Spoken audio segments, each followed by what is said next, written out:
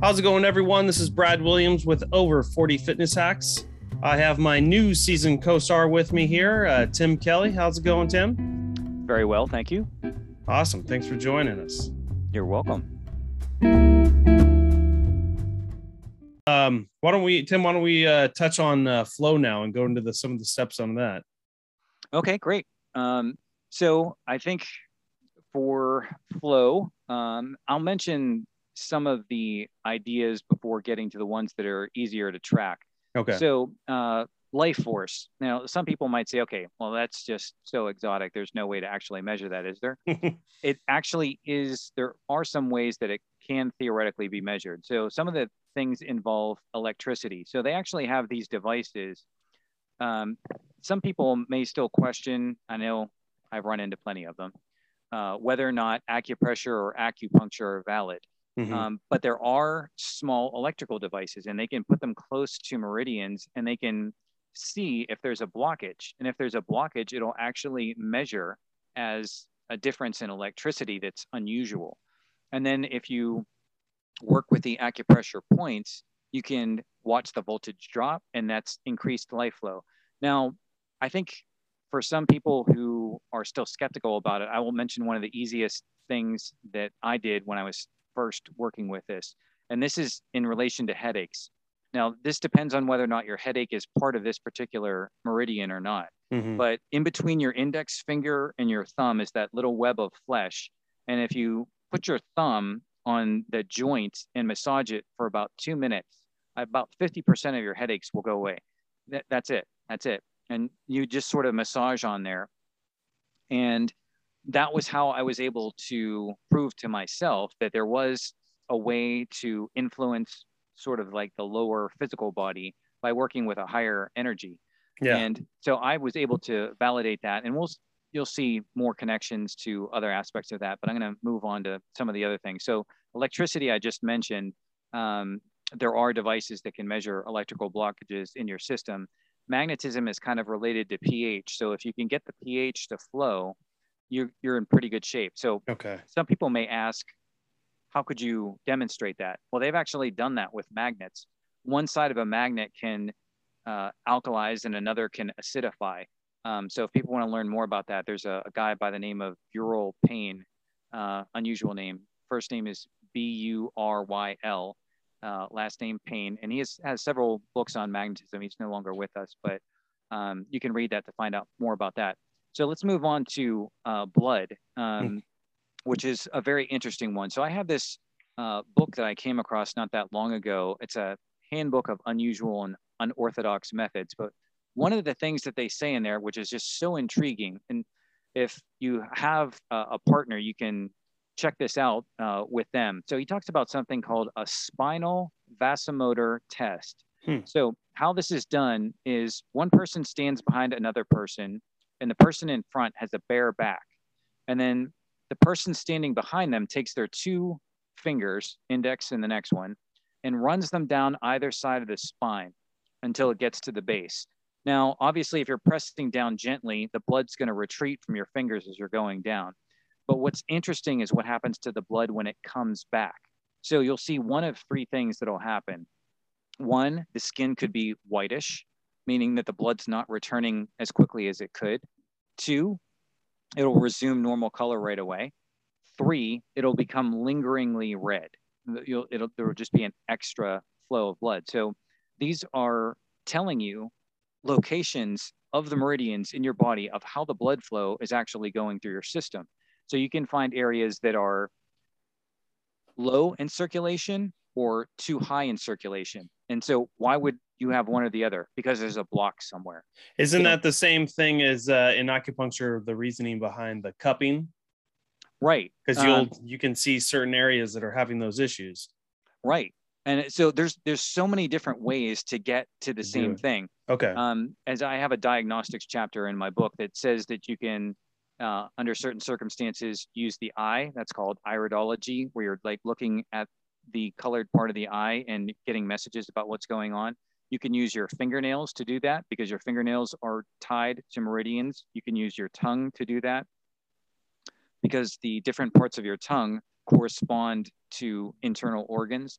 But this test along the spine is a nice graphic thing because you can see, let's say that it's the upper part of your spine. Well, you can look at what that innervates and what that supplies blood to. And if that's the area that's deviant in color, that's letting you know, oh, hey, I have poor blood flow to that area. Mm-hmm.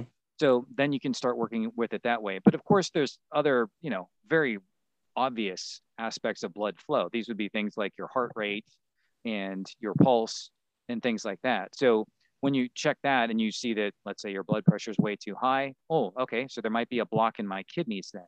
So then, in my case, I know several ways to detoxify the kidneys. Why not try to detox the kidneys and see if you can improve the blood flow that way? So those are different things that can be done with blood, and blood is a very rich topic. So there's so many different things that are involved there. So one example, of course, is unnatural calcium deposition that causes blockades in the blood flow. I'm sure you've run into somebody else who has this problem. I personally never drink soft drinks. I call them liquid poison. Mm-hmm. But if there are people who drink a lot of soft drinks, you're consuming a very high level of usually something called phosphoric acid. So when you put a lot of phosphoric acid in the body wants to neutralize the phosphorus. And so what does it do? It normally likes to form a compound called calcium phosphate. That's in your bones and your teeth and a lot of things. Mm-hmm. So if you dump all this phosphoric acid in your body from the soft drinks, your body says, okay, I have to neutralize this. Where can I get some calcium? Well, guess where it's going to go? It's going to go to your teeth and your bones, and it's going to steal the calcium right out of there, and it's going to throw it at the phosphoric acid. It's going to create calcium phosphate, and that's going to start blocking your blood flow, and it can start messing up with your feet. I mean, have you run into people who had trouble from drinking too many soft drinks? I don't think it ever gets attributed to that. It's just, they go to the doctor and come up with the results, and I can't believe it must be genetics. Mm-hmm. That's everyone's saying. And who knows if there is maybe genetics played a part of enhancing and speeding up that process. But I do believe that something you've done is what caused that. Well, if you, again, learn all the different ways of diagnostics and experiments that you can do, you can start running through lists and you can start checking things out. What happens if I drink more water and less soft drinks?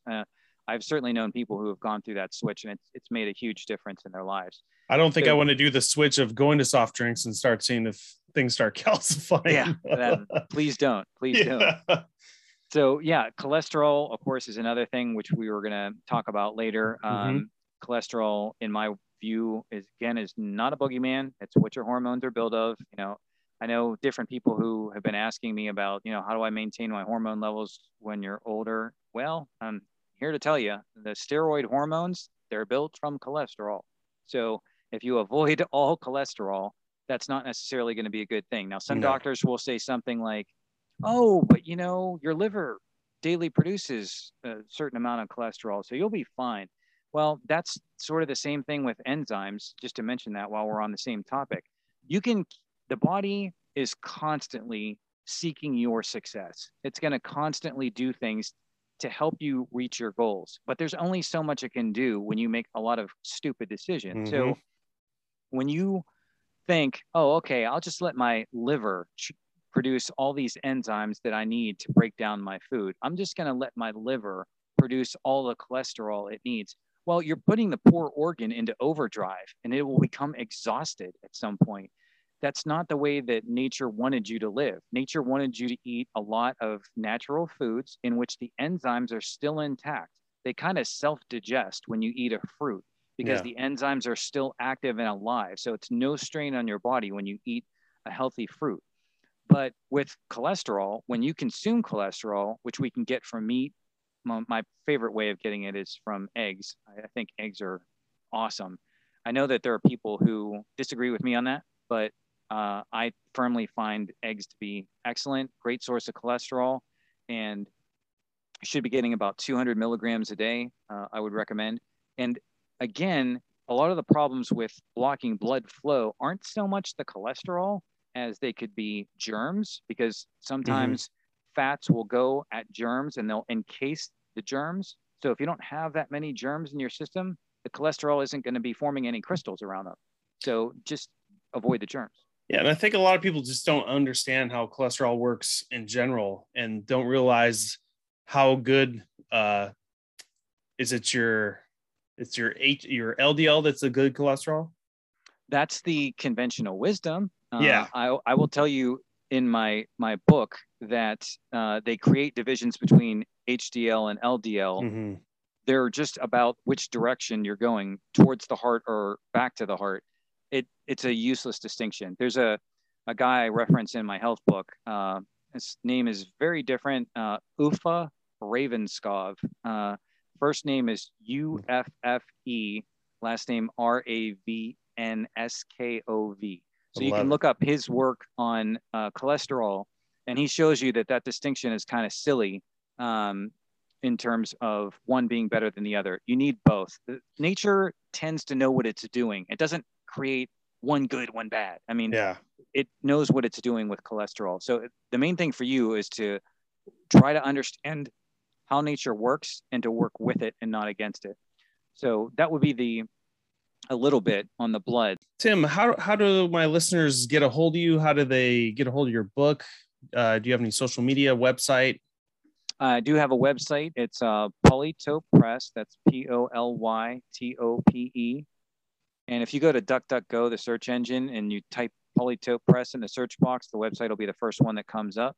It has an unusual address, so it might just be easier to just follow those instructions to get there. And you can look up the books, Natural Healing Self-Empowerment or OptiFlex, and that should help guide you to the website as well. And I'd love to hear from people, because I'm always like to get feedback from experiences that people are having if they're pursuing these ideas.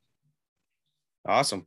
And everyone knows I always throw in all the details in the written form as links for the podcast on Spotify or Apple. So you can just click on the links and go to from there. But Tim, I thank you for your time, and thank you for being on the show. And I'm sure we'll get you on for a few more episodes as well. I look forward to it. Thanks for having me. Awesome. Thank you.